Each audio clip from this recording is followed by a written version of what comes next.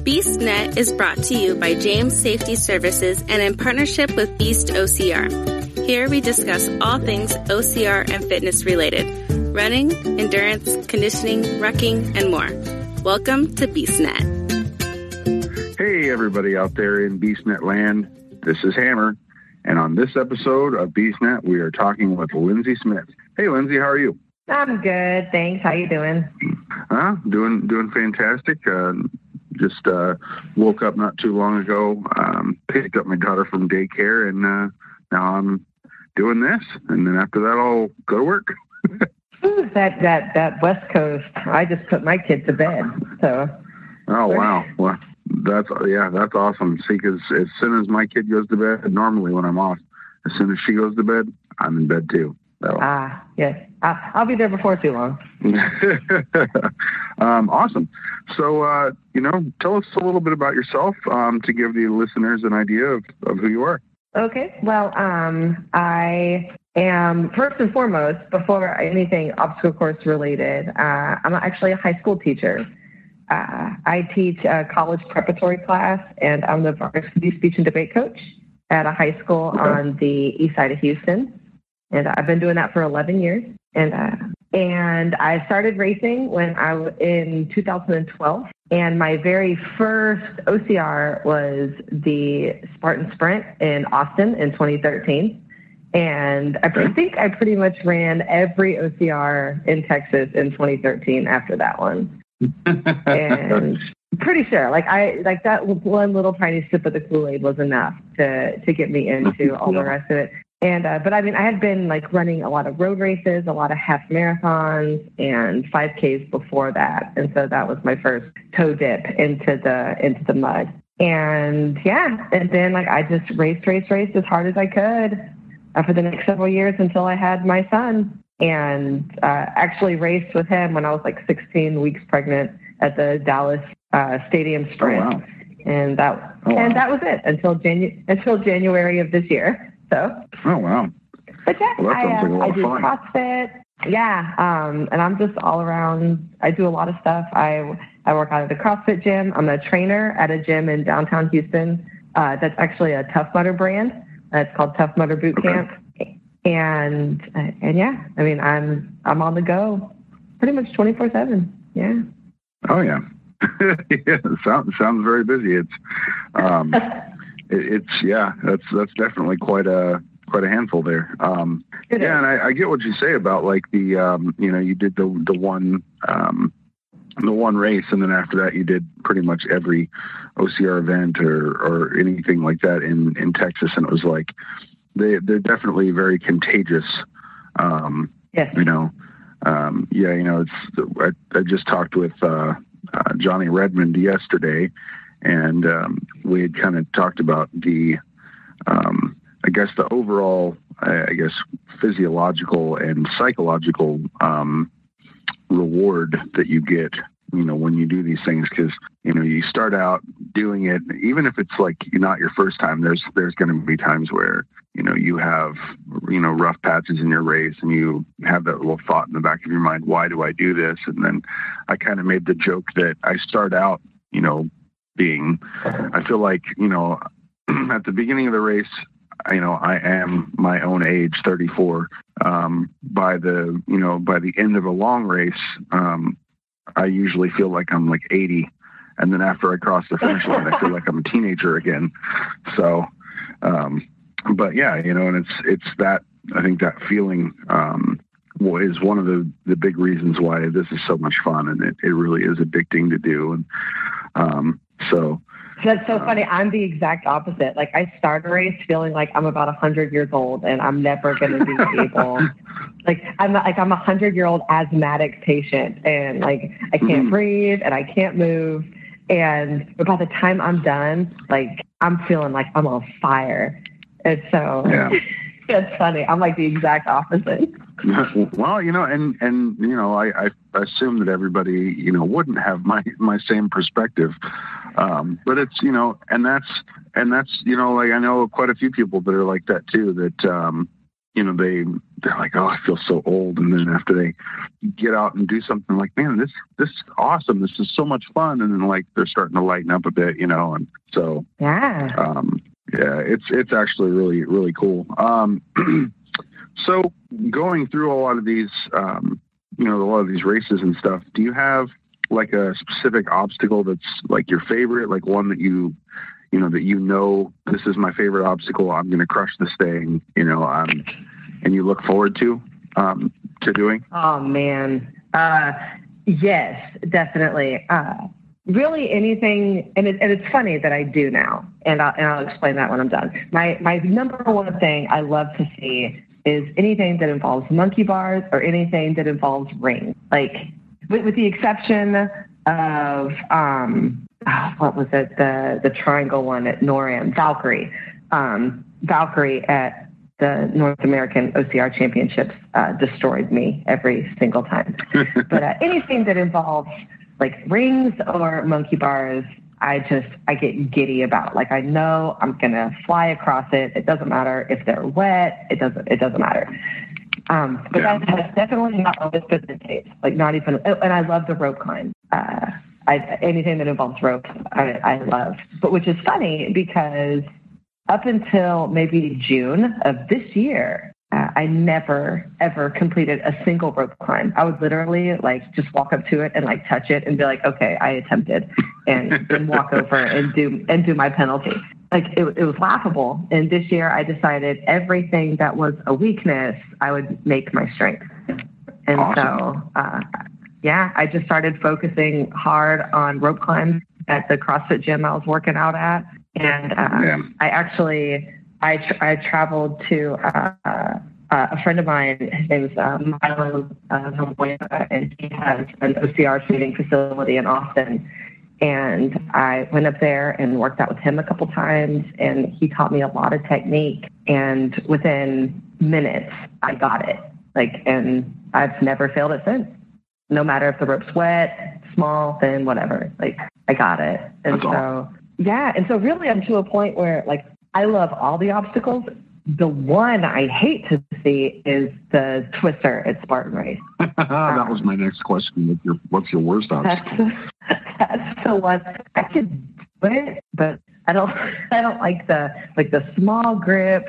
It's awkward. And I know I'm just not good enough at it yet, but I dread coming up to it. That one in the stupid Olympus.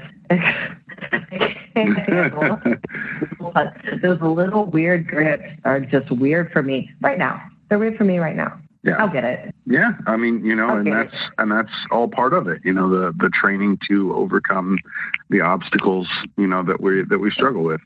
And, you know, I have no doubt that you will overcome it.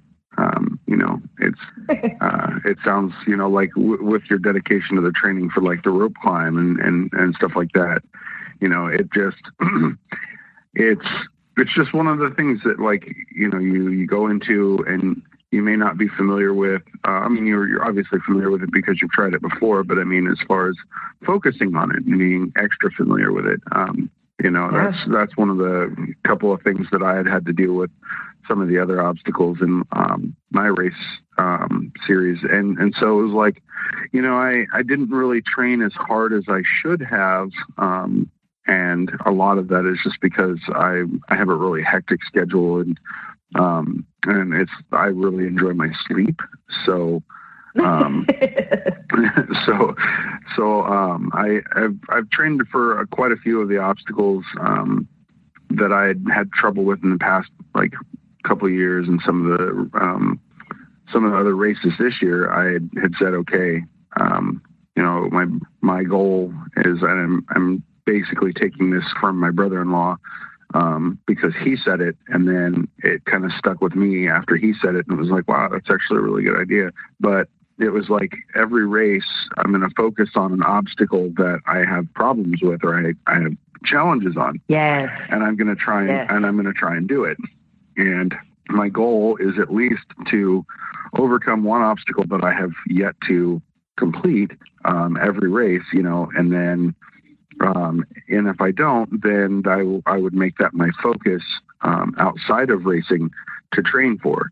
And there were quite a few that I had really studied and really I kind of agonized over and was like, man, I really want to get these to the next race I go to, because I've had trouble with them before and I've only like gotten a very small way through them. And so this year, like there was a couple obstacles that I still had a lot of trouble with, but then there were some that was like, wow, I went into this thinking that I was going to have trouble again, but because of, all the time that I spent training for it and all the time that I spent studying it, actually made it so much more attainable. And I think a lot of it for me, I think was just the mental prep going into it. You get to the obstacle and there's, you see the obstacle and you're like, okay, I've tried to do this before. And I remember the last time I did it, this is what happened.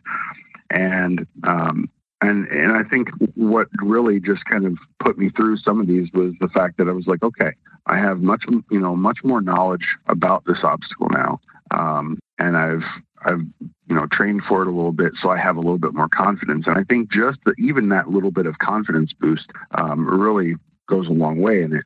So, yeah, I mean, like I said, you're completely correct. Yeah, and like I said, I feel like with the dedication that you showed to the rope climb, you'll have that in no time. Especially if you blaze through things with rings and monkey bars and stuff like that. Yeah, you'll have this in no time. Oh no, and I do, and I get the rope. Maybe I didn't communicate that well. I get the rope climb every time. Same thing happened with me and Sawtooth at Savage Race. I had kind of a defeating moment at Spartan Race earlier this year in April, which ironically enough is the race that qualified me for NORAM for the World Championships, and. But I'd never, ever had, since 2013, I had never accomplished getting across Sawtooth. And it made me feel a little bit better when Sam Abbott had said he had never really done well with it either. And I'm like, well, you're the creator of this. And but okay. And, I never could get across it. And I got the furthest I had ever gotten in April. And I got halfway across. And I missed the transition from the bottom of it, like up to the top, where it goes down and you have to go back up. I just could not pull myself up in that transition, and I fell. And so I started working out with Yancey Camp and their grip program and the grip changes. And I bought like a pull-up bar that I have in my doorway that has like an upward bar, not just two bars that are horizontal, but it's actually got like an upward movement. And literally from April until this past Savage Race, like a few weeks ago, I worked on that movement up and down, up and down, up and down. And at this past Savage Race that I went to, I think it was like at the top part of October, November, I'm sorry. Yeah, October, top of October. I just flew through Sawtooth. Like I had done it 600 times. Like I just up and down and back up. Like it was literally, I'm like yelling at the photographer. I'm like, take my picture. I'm crying. I'm like, oh my God, like, I'm doing this. And I finished and I just completely broke down. Like it was, and people are looking at me like I'm crazy. Like I maybe hurt myself. And I was like, no, you don't understand. Like this is what OCR is all about. Like you put the work in and it's fun. And you get that feeling of accomplishment, and like no one can give that to you. Like you just have to work at that, and when you get it, and it's the best, and it's definitely what makes you keep going back and keep training that much harder. Yeah, definitely. So not to put you on the spot, I like to do this every once in a while, but I like to ask racers if you could create your own obstacle. What would you create, and what would it consist of? Oh, goodness. Rings and monkey bars. If I could create my own. And see, it's one of those questions now where, like, I think maybe I might send that out in an email prior to, So that way, like, people have time to think, but. Well, you see, the first thing I thought of, I'm sitting here trying to think of like all my favorite stuff. And I'm like, well, like anything, like I said, with rings and bars. But now, like Savage is bringing that in with the Anchors Away, how they have the rings that you're basically going to monkey bar across. Oh, goodness. I'll think of something between now and the end of this, and I'm going to interject and let you know. Does it have to be like, awesome. Like real rigs, or can we like go like instead of throwing spears at a target, like it's stagnant, we throw them at like moving things? So that could be. Hey, yeah. I mean, I have a hard enough time throwing it at a stationary object. So, I mean, that would just make it even more challenging. Exactly. It's like a carnival game. Yeah, definitely. Yeah, and, you know, as many times as I've thought about asking this question, and the few times that I actually have asked this question, I've never once even thought about the obstacle that I would create on my own. Like, it's just always been, for me, it's always been something, I've always been interested in hearing what everybody else has to say, and then, but I've never even sat down to even think, what would I do if I could create my own obstacle? So, yeah, like, you know, it's kind of, you know, it's kind of one of those things where it's like, you know, I get so focused in, you know, talking to everyone else that I don't even really stop to answer the questions for myself. So, I wouldn't hate if they like kind of mixed it up and put something like you have to almost like the weighted vest, like heavy carry and some kind of like obstacle. Like, we don't have anything that's grip intensive and weight intensive. Like, throw all of it together. Like, you got to strap some chains around your waist or something and then go across an obstacle. Like, really test all of that strength and heavy load bearing. Yeah, that actually I think would be.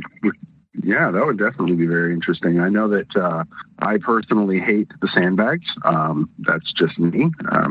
But mostly because I had a back injury last year, and that I still, every once in a while, I kind of like re-aggravate just in, you know, minor way every once in a while. And so and so ever since then, like before, I never really had a problem with sandbags, but after my back injury, you know, they say once you injure your back, it's never the same. So I'm definitely feeling that, especially with the sandbags. But yeah, if there's anything involving sandbags, I'm just cussing it the whole time.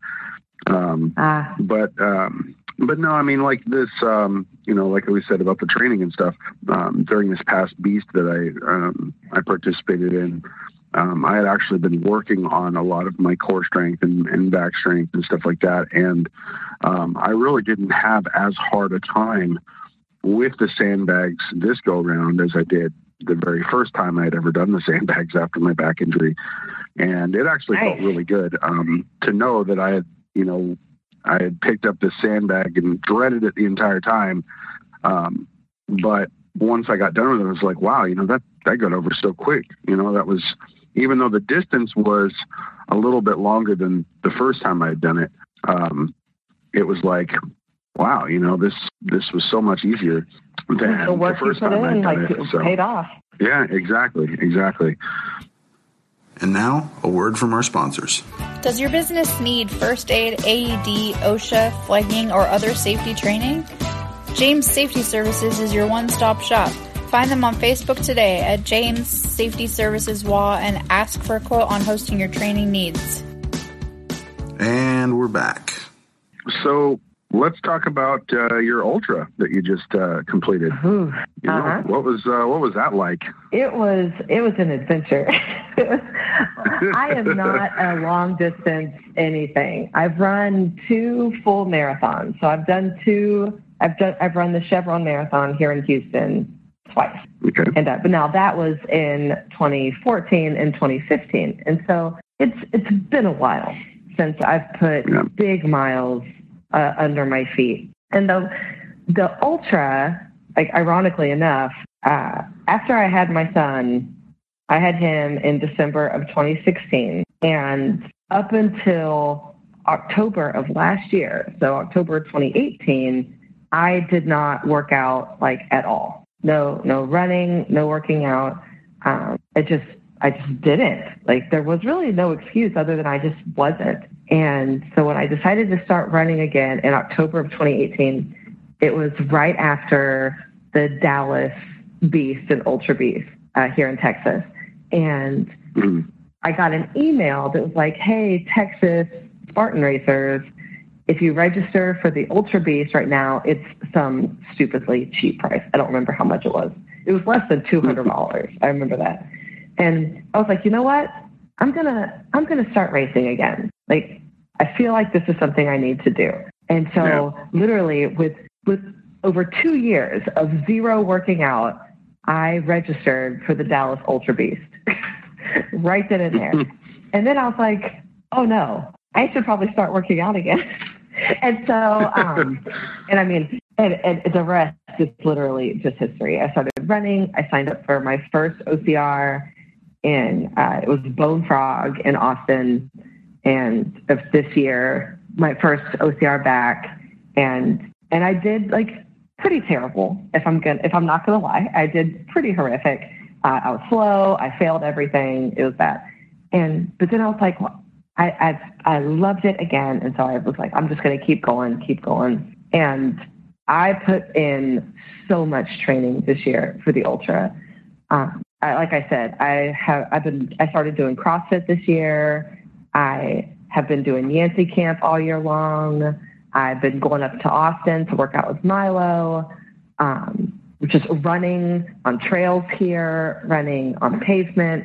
I've gone down to Grit Fitness down in Lake Jackson and worked out at their obstacle course racing gym. Basically, if there's some kind of training I could do, like from rock climbing to just running around my neighborhood, I've been doing it. And I'm very pleased with how it all worked out. I went to the Ultra feeling really good. I had run Ragnar, the Ragnar Trail Series, the weekend before. Yeah. And so I got like those 15 miles under my belt over those couple of days. And I went into the Ultra feeling pretty confident with this whole mindset of I'm just going to finish. Like, I was running the open wave. I wasn't running age group because I didn't even know age group stuff existed when I registered for this in 2018. Because it had been 2.5 years since I had even touched running or racing. Yeah. And I didn't know all this stuff existed. And so I was running the open wave. I was like, this is like the period of my sentence. Like, this is just going to be the big culmination of all this strength and speed and endurance and all this training that that's been compounding over the last year. It's all going to come to fruition here in Dallas. And I got some really good advice from a really good friend of mine. His name's Paul Ryan. And I was talking to him before the race, and he said the number one thing, and he has done 3 ultras.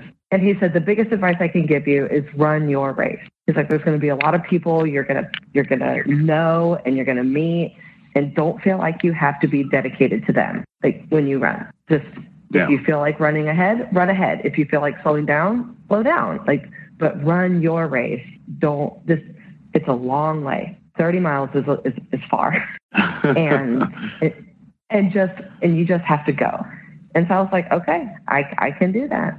And so I ran my first lap, and I felt pretty good throughout most of it. There were some horrific inclines that would zap the happiness out of anybody. But I had run NORAM this summer, running up mountains in Vermont, and like, I'm in Texas. The highest elevation gain I get on a daily run is 3 feet. Like, yeah, it's laughable, the elevation gain that I get on a regular run here. Like, I can't train for elevation unless I'm on a treadmill, and my treadmill only goes up to 10%. And so it's a lose-lose when it comes to elevation and me. And but I mean, I was going through obstacles well. I had a completely clean first lap. Everything I got. And I was feeling on fire. Like I told you, like, I start off feeling like I'm 100 years old, but by the time that first lap was over, I was like, wow, like, I ran into transition feeling so good. And it was just so neat. And then probably one of my favorite parts about the first lap was I never get to see the elites run. because usually I run age group for my other races. And so you get to see the elites take off, but you don't ever get to see them race. And so the ultras all left, but then about an hour later, 30 minutes to an hour later, they let the elites go of the regular beast lap. And so obviously they're just flying, but you never realize how fast they're flying until they go past you. and I mean, I got to see the elite men and some of the elite women cross these obstacles. And that's just, if you want to talk about some motivation, watching them go through everything and just the grace and the confidence that they have is so neat. And so that got me fired up too, to watch them. And, Spartan Elite, Alexandra Walker, she's hometown, pretty much, and to watch her go by and just really cool stuff. And so I'm running along my first lap, and I felt pretty good overall when I got to transition. My feet were feeling good. The water was really cold, and they put us through water a couple of times, and I was not ready for it. There's a double sandbag carry in that ultra loop, and I don't know how much weight the guys had to carry on that double sandbag carry, but my two bags were maybe 35 pounds apiece, which is fine. That's about how much my son weighs. And so I just plopped both of those bags up on my hips and just walked with it. I carry him around all the time, but every male that I passed they're just sitting there with these bags on the ground. It was reminiscent of old school Spartan, norm courses where you're just in complete defeat mode. Yeah. And so, but the fact that I was going through that as confidently as I was, about a little bit more than midway through that first lap, really put some extra pep in my step. And but then the last half of the first loop was super flat. It was a runner's course, and I run. It's my happy place. And so I just took off and got to transition. Everybody got a good laugh out of me because I had a box of already pre-cooked bacon and 2 jelly donuts in my transition bin, which was pretty awesome. And they're like, "You have bacon?" And I was like, "Yes, I do. And would you like some?" And so I shared my bacon with some people. I changed my socks because they were all wet, and I ate my donuts, which was not near as stellar as the people next to me. It was a man and a woman, and one of their bins had their equipment and their gear and their food in it, and their other bucket they were using as a cooler, and they had White Claws in there, and they were just sitting there having a drink, they were having a good old time. And I was like, wow, this is amazing. But I got into transition. A good friend of mine, Daniel, walked up to me, and he's just okay. He's sit on your bucket, take a little bit of a break, change your socks, but then you have to go. He's you cannot hang out here. You just have to go. And I was all right. So shoved my pockets full of my little energy chews, which I didn't think I would need. I don't usually run with hydration packs or any type of energy chews. I don't train with those. Yeah. And so I don't ever carry them with me. But I wanted to make sure I took something with me on that second loop because I've never run any further than 26 miles. I didn't know what to expect.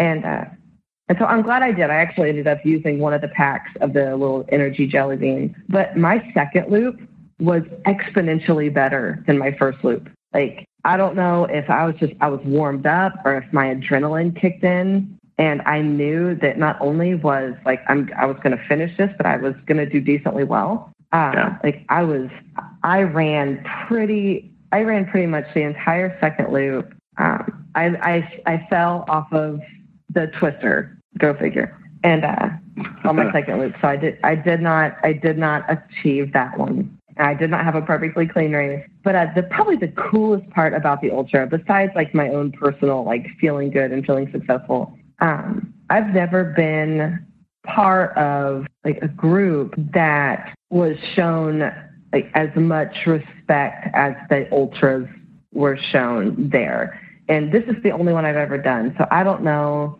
if this is normal. From what I understand, it's pretty normal. But the people there that were running the bees, when I would run past them, like all you could hear, it was literally like running like the last 2 miles of a marathon for 14 miles.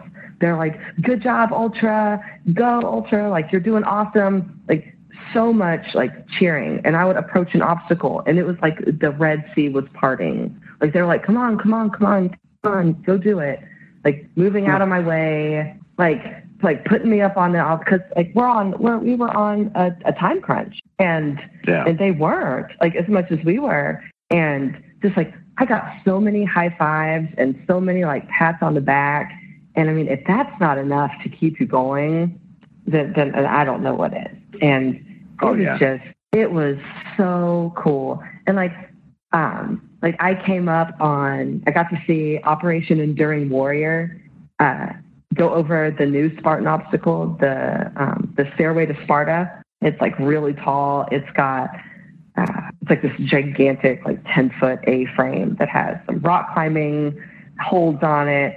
And I love to see Operation Enduring Warrior out on course, like, and watch them, like, in their teamwork go over obstacles. And I've seen them and like the respect that shows similar, that like just that excitement and people telling me that I'm crazy, like the whole race, it was just really, really something special. Like, and I can't describe it other than you had to do it. If anybody would have told me that would happen, I would be like, oh, wow, that's really cool.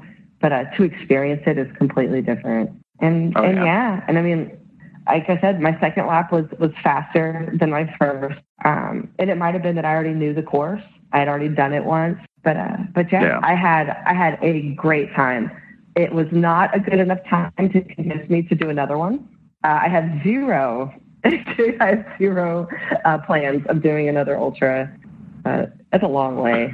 It's a lot of time. It took me 9 hours and 40 minutes to do, and which is pretty good. I ended up actually getting first place in my age group in the open wave, which is cool. I don't mind that, but that's far. It ended up being almost exactly 32 miles, and I just don't have any desire to do that. I know lots of people that love to run really far. I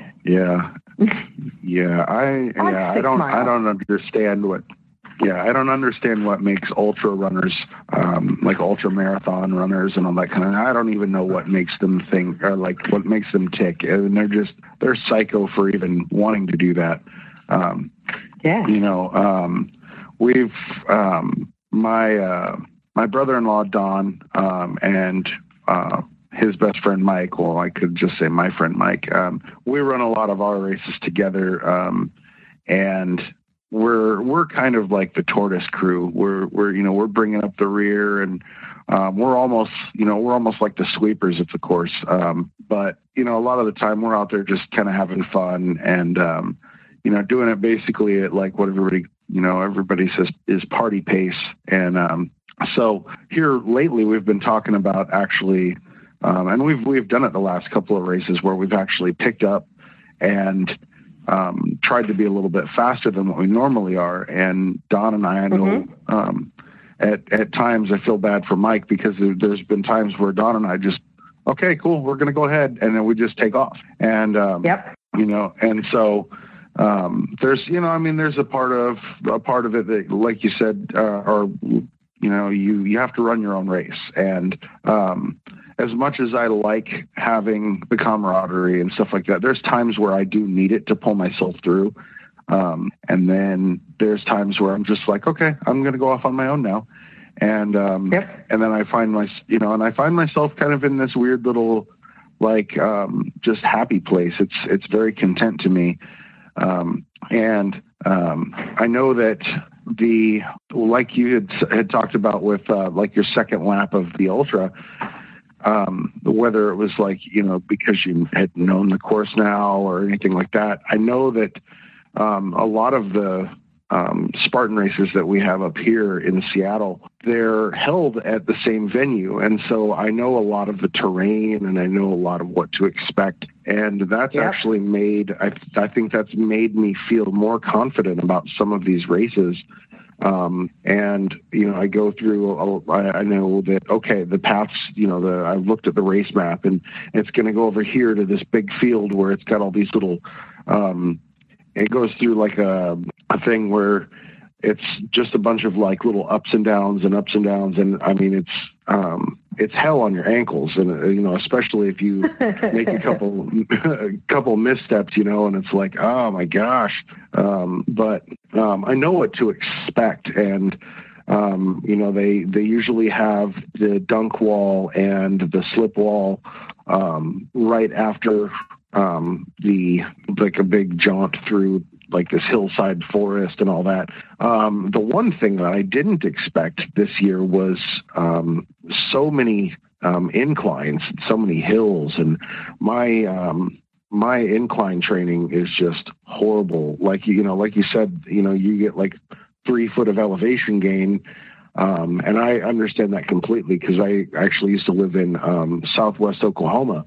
I lived there for probably a good, I don't know, maybe 15, almost 17 years. And it's completely flat. And a lot of people, it's kind of weird. Like, people don't understand how you could live in some place that's like completely flat and not have hills. And I always compare it to Eastern Washington, but just make it flat, because Eastern Washington is like a bunch of just dead grass and trees.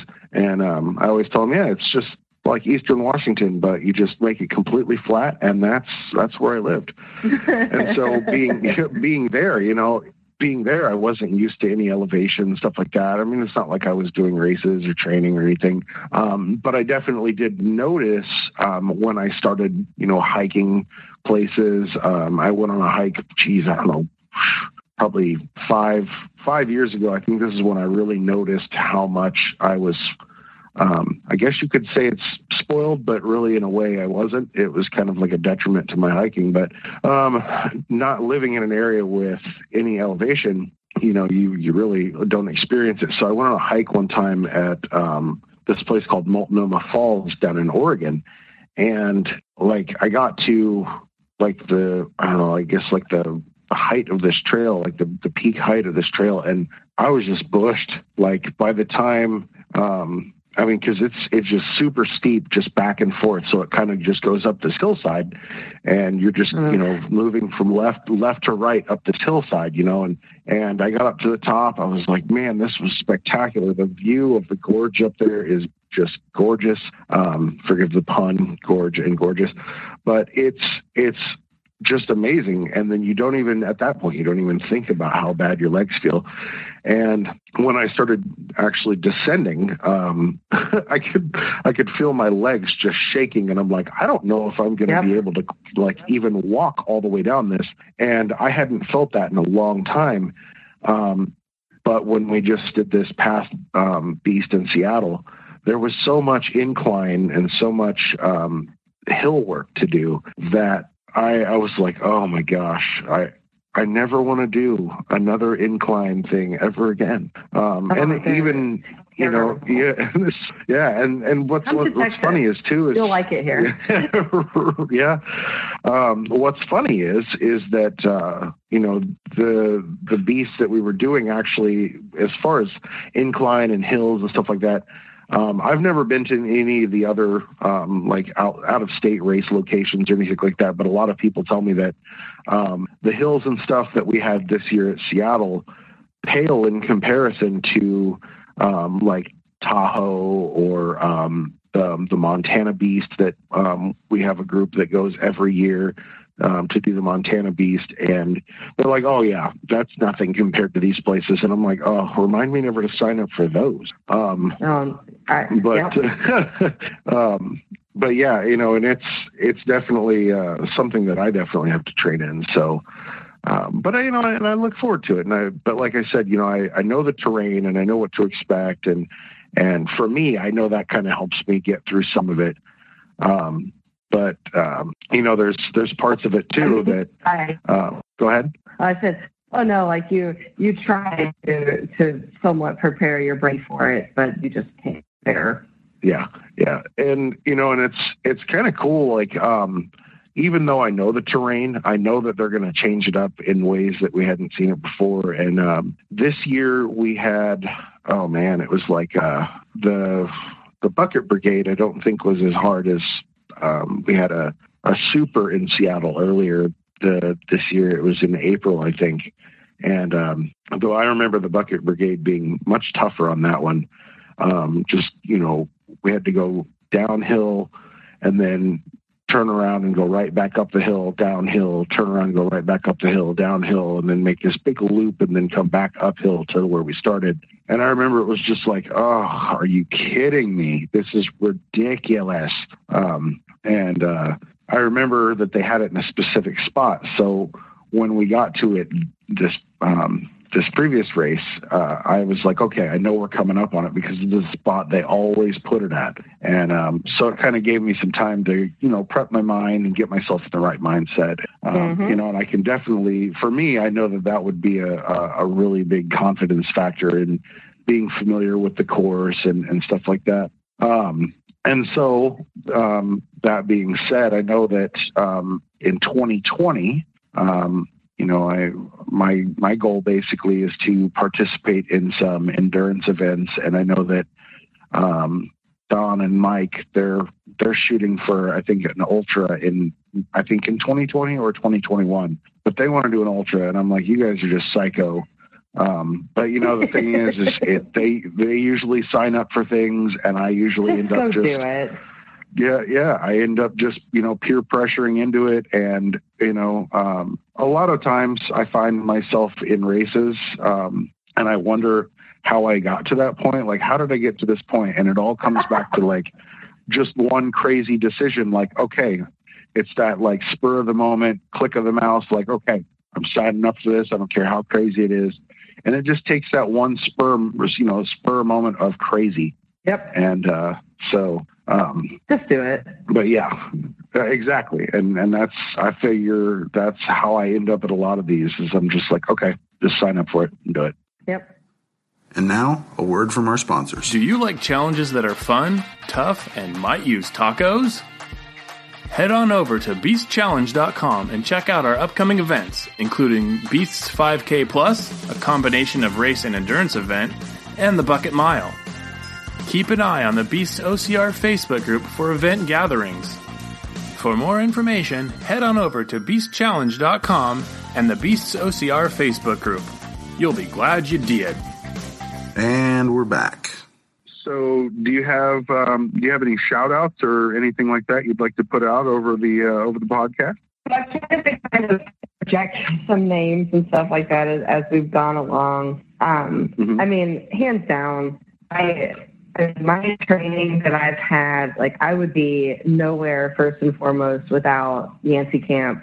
I got in touch with Yancey here in Texas. And I mean, his online training and his running clinics have completely changed the game as far as my ability to be a racer and to be confident and to really just continuously love the sport. I can't suggest him enough and thank him enough. But Yancey, definitely Milo's Obstacle Fitness here in Texas. I mean, I know a lot of people are going to be in other states like, well, I can't go to Milo's place. He's in Austin. But if you're ever in Texas, you should definitely check out what Milo has to offer. He's taught tons of good technique, and he's got a lot of great videos online. My Tough Mudder gym downtown is they might be the root of my craziness now. Like, being surrounded by people constantly that love to do OCR and love to train for it that's addicting. Like, that's constantly just having your Kool-Aid cup refilled. Like, forget the whole just tasting the Kool-Aid. This is the Kool-Aid factory that I work at downtown. And I just awesome. Love all of them. I mean, I have so much support here. I have amazing family. My husband takes care of the house and supports me and does an amazing job doing things while I'm out of town, pursuing all of these crazy ventures that I do. And I don't know, I I'm so thankful that I'm able to do this and have so many people that believe in me and put time into me. And I mean, everybody, I run in a running group here in Texas called Lone Star Spartans, and there's about 6,000 of us on our Facebook page. Wow. And it's a big group. And now, I don't know all 6,000 of them personally, but I know a lot of them. I've been running with this crew for a long time. And I mean, it's a big family. And every time we go to races, we're the biggest team. And we have the team tent and it's everything. This is everything an expensive hobby should be. It's just phenomenal. It feels so good to be back in it after being gone out of it. Yeah, and that's awesome. Yeah, and you know, I was never like, I haven't really taken a big break from it. I know this next year is really going to be tough for my race calendar, just because of the way my work schedule is panning out. I won't have weekends off, and so I really don't want to give up a lot of my paid time off to because I don't really have that much. It's not that I have like a huge like supply of it, but it is limited. And so I really am going to be super selective about the ones, you know, about the races that I do next year. And so it's going to make it tougher for me to, you know, get out and do races. So I feel like this next year is probably going to be like my quote unquote off year. But, you know, in the future, I definitely, you know, want to get out and do lots more races. I know that we've talked about doing some more local OCRs, and we've even talked about, you know, traveling up to Canada to do a couple. They've got a really interesting one up there that we want to do, Ex-Warrior. And they do like they do like the big multi-lap ultras and stuff like that. So, and have fun with that.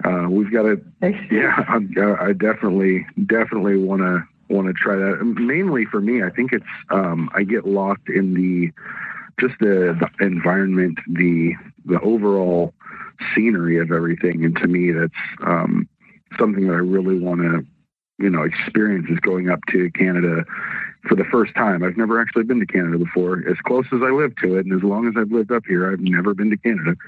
Are you serious? Yeah, never been. I've got my passport and everything, and I even got my passport specifically for going to Canada, and I've just never been. So you're so cool. Seattle's literally one of my favorite. It's my number one favorite city in the entire country. I absolutely love it up there. And you're really close to Canada. Yeah. I love the scenery of everything up here. I'm really not a city person. You know, growing up in mostly living in Southwest Oklahoma, I became kind of a small town guy. And that's just been my mentality. So anytime I visit a city, that's great. When I first moved up to Washington, I lived in downtown Tacoma for a year. And after a year, I was like, okay, this is enough. I have to move somewhere else. I have to move out to the sticks somewhere because I'm just not, I couldn't wrap my mind around all the noise. I lived adjacent to a major hospital, Tacoma General. And so I lived right across the street, essentially, from that. And so I'd always hear, you know, ambulances coming by in the middle of the night and helicopters, and, you know, landing on top of the hospital. And it's like, you know, all the street noise and traffic. And it's like, while this is a decent experience, I don't think city living is for me. So I think I go to Seattle maybe like a couple of times a year, and every time I think, okay, this is going to be a lot of fun. And most of the time it is, but then there's like the random, occasion where I just have a horrible time in the city because I'm not used to that environment. And then I think it gets easier every time I go. But I'm kind of torn between Seattle and Dallas because I have a lot of good memories in Dallas. My grandmother lives in Dallas, and I've been to Dallas I don't know how many times. just to go out and have fun and stuff like that. I'm kind of torn between the two. Those are like the two big main cities that I've, really been to a lot. And I think the reason I kind of put Dallas up there too is because I'm just so familiar with it, and I know a lot about it. And I'm starting to kind of feel that way about Seattle since I've lived up here for a while, and I've been there a handful of times. But yeah, it definitely is an awesome place. And I look forward to, maybe going up to Canada and experiencing Vancouver or like some of the other, bigger areas up there. Traveling through their countryside, from what I hear, is absolutely amazing. It's I love phenomenal. to stop and take pictures. Yeah, I that's what I hear, and I can't wait to see it in person. So yeah, that's I think it'll be a lot of fun. For sure. That sounds awesome. Awesome. Yeah, awesome. Well, we've been on here roughly an hour, and I'm sure that you're what, you're 2 hours ahead because you're still in the same time zone as my parents, because they still live in Southwest Oklahoma, okay, yeah, about 8:20 at your time. it is, yes. Yeah, awesome. Well, it's we will still go hot. ahead and go ahead. Oh yeah, So it's still hot. It's still hot. Yeah. Oh, yeah. I, to kind of sidebar on that, I visited my parents. I think it was it last year? I don't even remember. Like, I don't remember what I did last week. But I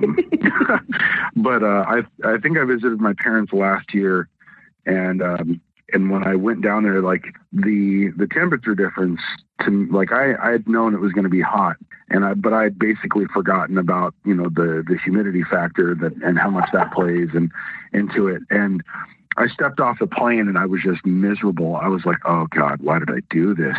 Like, Yes. it was that same, like, long race mentality. Like, God, why did I come down here? Why did I pay for a ticket to come to this place? But, it's the, acclimation and all that, you get used to it. But I'm not a heat guy. I really don't like heat. So I only stay in that region long enough to visit, and then I'm right back up here to my nice cold weather. And then right back up there. Yep, exactly. Yep. And I know with the whole traveling thing, and I've been trying to get my dad's, he's athletic and whatnot, but I've been trying to get him to do one of these races with me. And sadly, we don't live in, since we don't live in the same area, it's really hard to arrange travel and get time off for, making all the accommodations and stuff, especially for a race. And I've even thought about going down to Dallas or any of the other places there in Texas, to do a race and just have my dad do one with me, just for the father-son bonding time.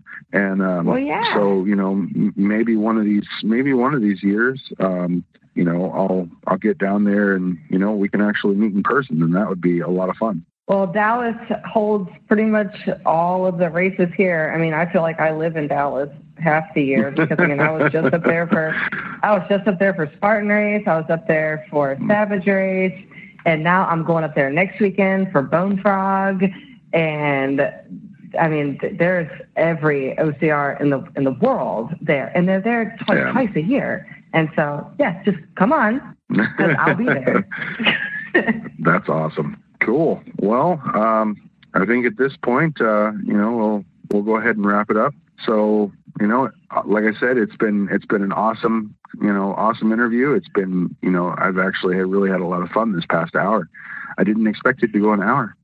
I know that's usually kind of like, not that I look at it like that. It's just, I know that sometimes it's really hard to squeeze, OCR topics, it's like squeezing them dry, basically. And you talk about things like this for an hour and you're like, man, you go into it, how can I make this an hour long? Right. So, but, there are times where you meet the right, right person, and they they talk your ear off, and you could go. I've had interviews go, way over an hour. Like, okay, I'm going to wrap this one up, and and then I've had some other ones, on the other end, where I've had like maybe 20 minutes, and so those are the real challenging ones for me, because then I have to, fill out this extra time with other things, and so. But yeah, I mean, this has actually been a lot of fun. Excellent. I've really enjoyed it. Awesome. This has been cool. Thank you. Awesome. Yes, of course. You are welcome. And thank you so much for taking time out of your day to be on the podcast. No problem. I appreciate it. Awesome. Well, have yourself a good night, and we shall talk again in the future. Thanks so much. Have a good night. Thank you. You too. Thanks for listening to the BeastNet podcast. If you haven't done it yet, find us on Facebook. Like and share the podcast. Give us a review on iTunes or Spotify. All these things will help to expand the show in the future. This show is brought to you by James Safety Services in partnership with Beast OCR. Don't forget to subscribe and let us know what you think and what you like to hear. You can find us on Facebook, Twitter, Instagram, or at beastocr.com.